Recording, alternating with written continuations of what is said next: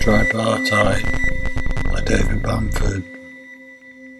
I don't believe what you have to say. I don't believe in any of it. Endless rhetoric and construction, a malaise of misinformed monotony, or perhaps a monologue of misappropriated mirage. A litany of lies spread-eagled on the desk of a powerful politician, smiling at his intern, unbuttons his fly, get it on camera and stream it around the globe. A multitude of morons will watch agog, mechanically, maniacally pulling at their penises. Powerful men telling lies in ivory towers, white pillars of phallic power bearing down on a land of cowering idiots, sucking up the spewed syntax through their internet garblers, their eyes fused to the white scroll. You'd say I was a conspiracy theorist, right?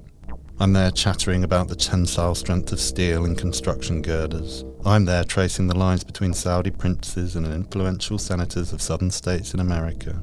But my approach is more holistic than that. The belief that any kind of control is being exerted is the myth.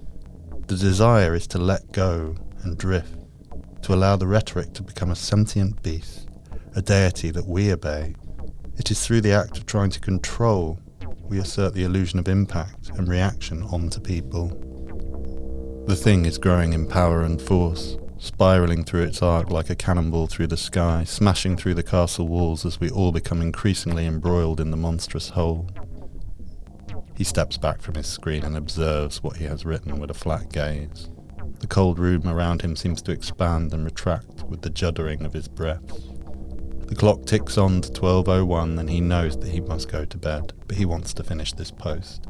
The forum he is logged into is for veterans of the Iraq War. This particular one is populated by mostly American men from the 1991 conflict. They are struggling with post-traumatic stress disorder. He has read their posts about how the current imagery in the media that permeates their screens is bringing back feelings of isolation and fear that they have struggled with for over 2 decades.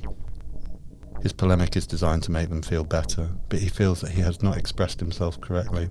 Some people would call him a troll, an agitator who is deliberately mocking those who have served their country in the name of global stability. Others might call him a lunatic, or an agitprop activist. His post very rarely received any kind of reaction at all, simply blocked or deleted.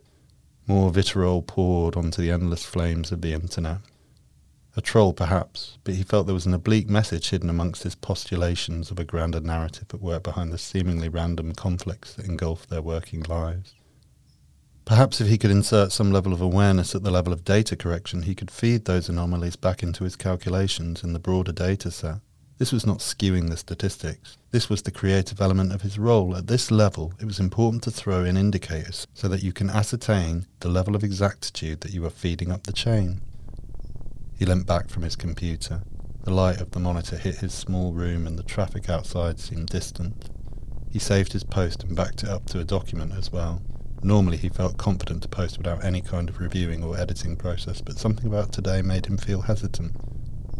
He had moved to this one-bedroom flat to give himself space to focus, but found increasingly that the full walls were closing in on him.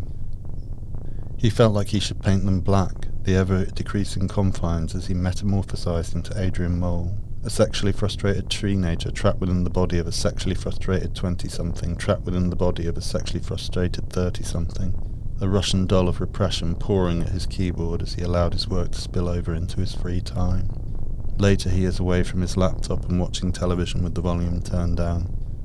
The images of a TV chef splatter across the screen, cutting through fatty meat in close-up.